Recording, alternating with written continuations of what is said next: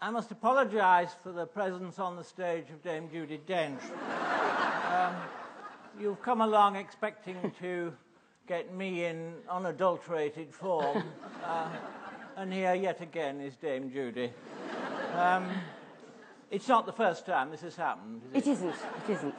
No, when Alan was doing Down Cemetery Road in the Cottesloe, we were doing Antony and Cleopatra up here, and one evening we met by accident in the middle of Antony and Cleopatra, and we met in the corridors. He was called to go down to the Cottesloe, and I was called to come up here to the Olivia, and we got talking, and as I put my foot onto the stage of the Cottesloe stage, I realised that I was very, very late for an entrance here. This is not the first time. But what it is that I've done a platform, I suppose, 4 times now, and I felt I couldn't do the same thing all over again. And so I wrote, I don't know, it's really, I suppose, a little radio play, just a 2-hander, and Judi very kindly agreed to do it with me. So we'll do that. Then Judi has to rush off, and then we'll do question and answer then. The setting is the lounge of a large seaside hotel.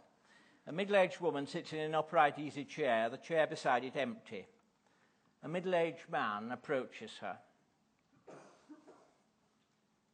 Is this anyone's chair? Not this minute. And I'm not trespassing on your preserves, invading your space, as I believe they say nowadays. No. Good, well, I'll bag it while I can. These chairs by the window are always at a premium. It's the sea. I beg your pardon? People like to look at it. Why, I can't think. It comes in, it goes out. Anything else, and it would be called shilly-shallying. Yes. Still thinking about raining. Can't seem to make up its mind. My point exactly. More indecision. First the sea, now the sky. You seem at odds with the entire universe. Perhaps I am. Alone today? I beg your pardon? No boss lady. Lying down. We had a walk onto the clock tower. She overdid it. She often overdoes it. Are you two acquainted? One nod, sweet smile, a fellow guest. She's a handsome woman. Yes. Very good for her age is a frequent comment. She looks after herself, is the other. But is that true? It's you who look after her. I'm glad someone's noticed. How could one help but notice? The drudgery, the devotion, the readiness always to fetch and carry. It warms the heart. Not mine. Then you see, I'm old-fashioned, sentimental even. There are so few of your sort left. Once a feature of our spas and seaside resorts, those selfless, mild-mannered, often, as I'm sure in your case, highly intelligent ladies, trailing in the wake of their more well-to-do employers, carrying their impedimenta, they're nowadays so seldom come across. So seldom, in fact, that had the municipality a spark of enterprise or imagination, it would supplement your doubtless niggardly salary and pay you to haunt the public rooms of hotels such as this in order to remind today's more fortunate generation of the indignities once heaped upon your gender. I haven't got the faintest idea of what you're talking about. Dear lady, look at yourself. The knitting bag, the shapeless cardigan, the self-effacing attention to your employer's every whim. Like the horse trough and the drinking fountain, you are a piece of social history. You are that thing of the past, the companion. The companion? The companion? I'm not the companion. Mrs. Plunkett is not my employer, she's my mother.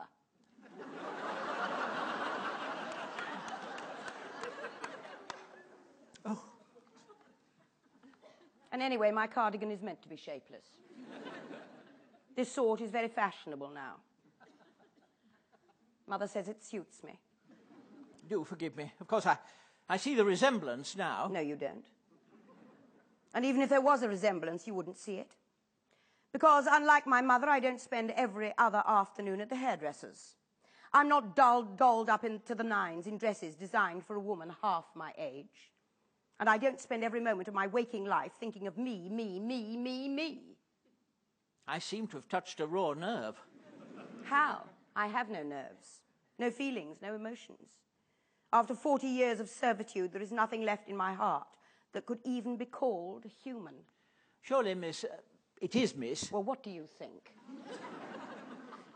Surely, Miss Plunkett, things aren't as bleak as all that. Listen. I spend my days catering to the needs of a 3/4 empty bottle of Jay's fluid. Of course it's bleak. Miss Plunkett, Betty. You know my name? It's embroidered on your knitting bag. There is hope. Where? It's in the nature of the companion. She's never entirely extinguished. A spark must always linger, an ember that one day will begin to glow, so that the spirit takes fire. She takes off her glasses, unpins her hair, hurls away her knitting bag, and leaving her employer outraged and weeping, sets off in search of love and life. It's what always happened to Bet Davis. Why should it not happen to you? Because, you verbose fool, I have no money. I have no skills. I cannot drive. I cannot even type. All I can do is keep Mother company. And wait. Yes. Wait. Until she dies. They do die, of course, parents, eventually.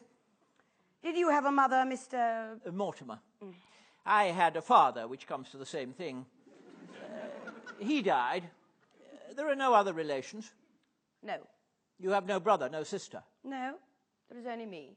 And your mother's not passionate about any cause in particular. I'm thinking about the will. My mother's sole interest is in herself. Don't be too certain. What do you mean? Making a will is a dangerous moment. Life, after all, is on the turn. The timid become bold, the faint-hearted draw courage. The act of writing a will often induces a fit of insane benevolence towards anyone and everything except those who properly deserved it. Dogs, cats, sailors, donkeys, the widows of clergymen, the friends of Jane Austen.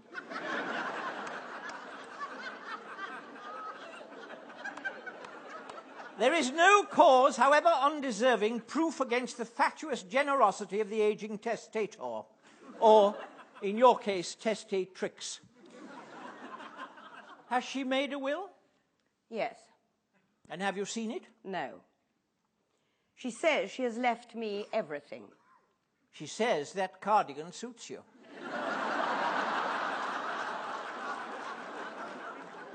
What can I do? What is there to do but wait? And wait, and wait, until nature takes its course. Quite. But as nature takes its course with her, so it is taking its course with you. None of us gets any younger. And I haven't lived. Where is my life going to start? Miss Plunkett, please. Heads are beginning to turn. Look on the bright side. Anything may happen. A faulty electric blanket, perhaps. That short, sharp shock beloved of Tory Home Secretaries. But in this case, not penal, but fatal. Food poisoning, a bout of salmonella, some tepid chicken, a dodgy prawn, a dizzy do on a tall balcony. It can be so simple. You're not suggesting... That you should do away with your mother? No, you would immediately fall under suspicion. But you wouldn't. I? Why should I want to murder your mother? Money. You have none. I will have when the time comes. She would not be missed except by her hairdresser and the chiropodist. The sales of Sterident might show a slight hiccup. That apart, who cares? You? Well? No, I could not do it. I ask you to do it. Sure? Yes. Well, the right decision. Now you can return to your task with renewed dedication. Mother and her continuing welfare. Making her comfortable, Miss Plunkett. Conserving her precious energy. Exhausting yourself in her service day in and day out. Prolonging her days even at the risk of shortening your own. Oh, God. And here, unless I'm very much mistaken, comes Mother. Her lie down seems to have done her good. There's a spring in her step, though she seems a little peeved. Yes, you're sitting in her chair. Oh. I'd better push off. Damn, damn, damn. And then there's music and music out and music in, and it's a few days later. Ah, Miss Plunkett, we meet again. Did you enjoy the lunch? How was your fish? Swimming in water. No mother? Today is the anniversary of Father's death. She likes to spend it turning over her cherished mementos. Letters. Of credit, chiefly. Share certificates and such like. They grow more precious year by year. And now is she in herself? Never better. Well, it doesn't surprise me. I saw in the Reader's Digest the other day, there's no reason why useful, productive life nowadays shouldn't go on beyond 90. 90? Yes, and the good news is women last longer than men. Listen, Mr. Mortimer. Are you prepared to cast the suggestions you made to me the other day in the form of a definite proposition? I'm sorry? What suggestions were those? When we spoke the other day. I recall no suggestions. I remember you drawing your attention to the risks attendant on old age, but suggestions, still less propositions, Miss Plunkett. No. Perhaps you could refresh my memory. What are you saying, Miss Plunkett? Do I have to spell it out?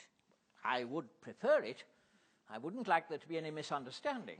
I am saying, Mr. Mortimer, that I would like something to happen to my mother. And? That I would like you to arrange it as soon as possible. I see. Miss Plunkett, I wonder if I might draw your attention to this bulge in my trousers. It is not perhaps quite what you may imagine.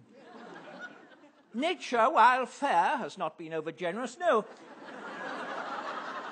Alas, this distinct protuberance is only a radio transmitter.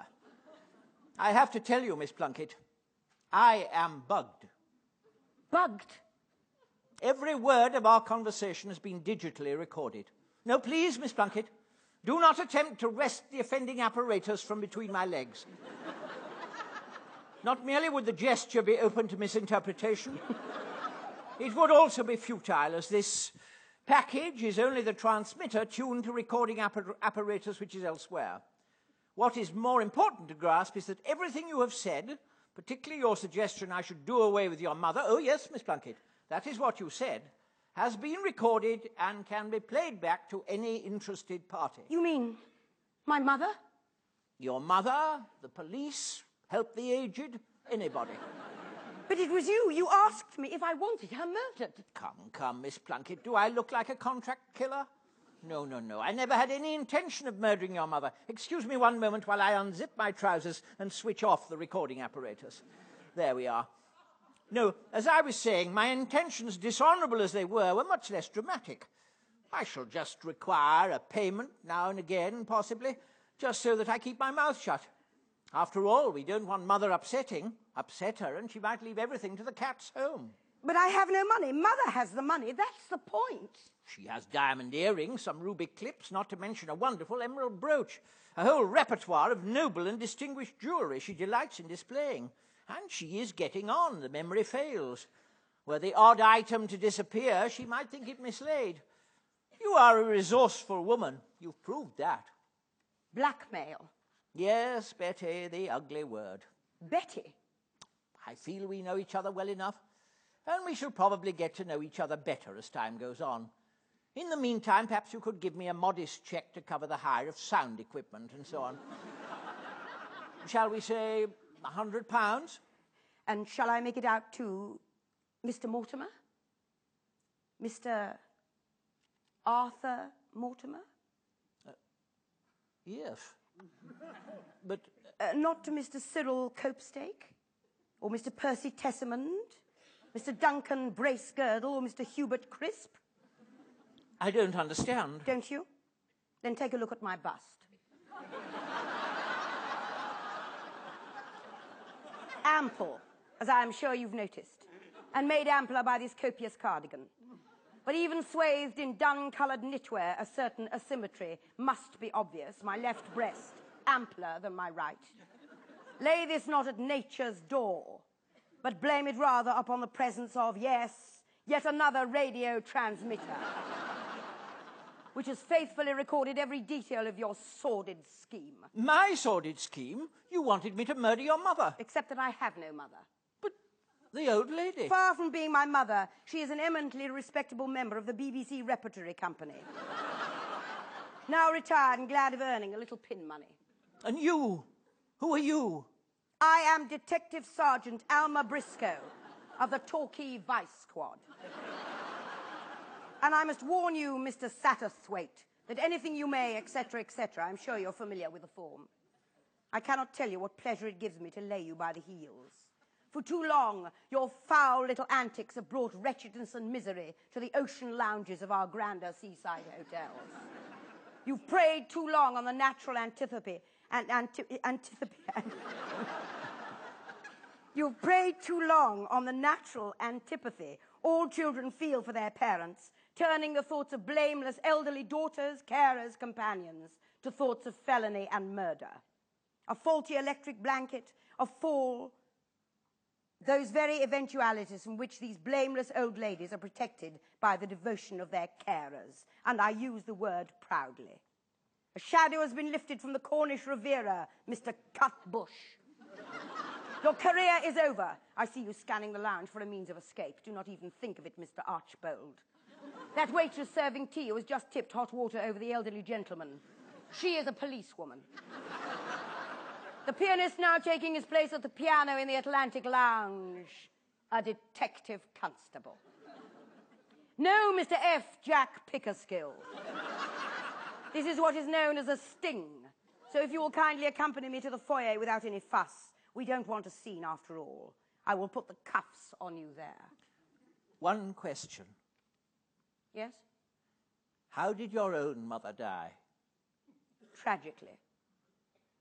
Having partaken of a plentiful meal of some pre-cooked chicken stuffed with dubious prawns, she decided to have a cup of Horlicks prior to taking her bath. As the salmonella, is such it was, began to take hold, she became dizzy and spilt the hot drink over the electric blanket. The shock from which, combined with a faulty brake on her wheelchair, caused her to precipitate herself over the side of the bath, where, had she not swiftly drowned, she must surely have died of exposure. I was hardly surprised when the verdict was brought in of death by misadventure. I loved her, Mr. Mortimer. My genuine grief made a most favourable impression on the coroner. After you.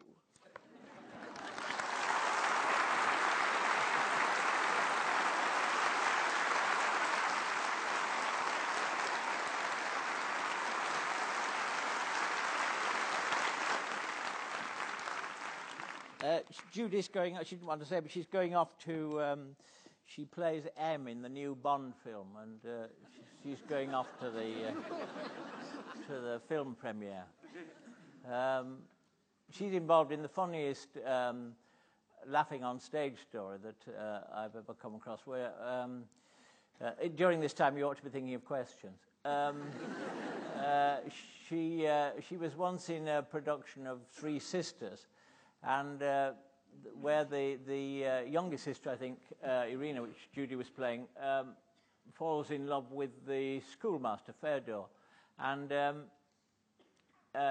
in the first act, he has a moustache, and then in the second act, he shaves it off. And in the second act, she has the line, "Oh, Fedor, I don't like you so much now you've shaved your moustache off."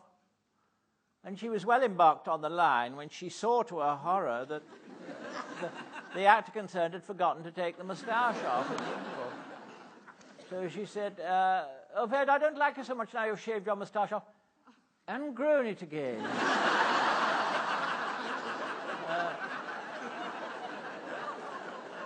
But, of course, by this time he'd realised his mistake and had turned upstage and had removed the moustache. So she ended up saying, "Oh, Fedor, I don't like you so much now you've shaved your moustache off and grown it again and shaved it off again."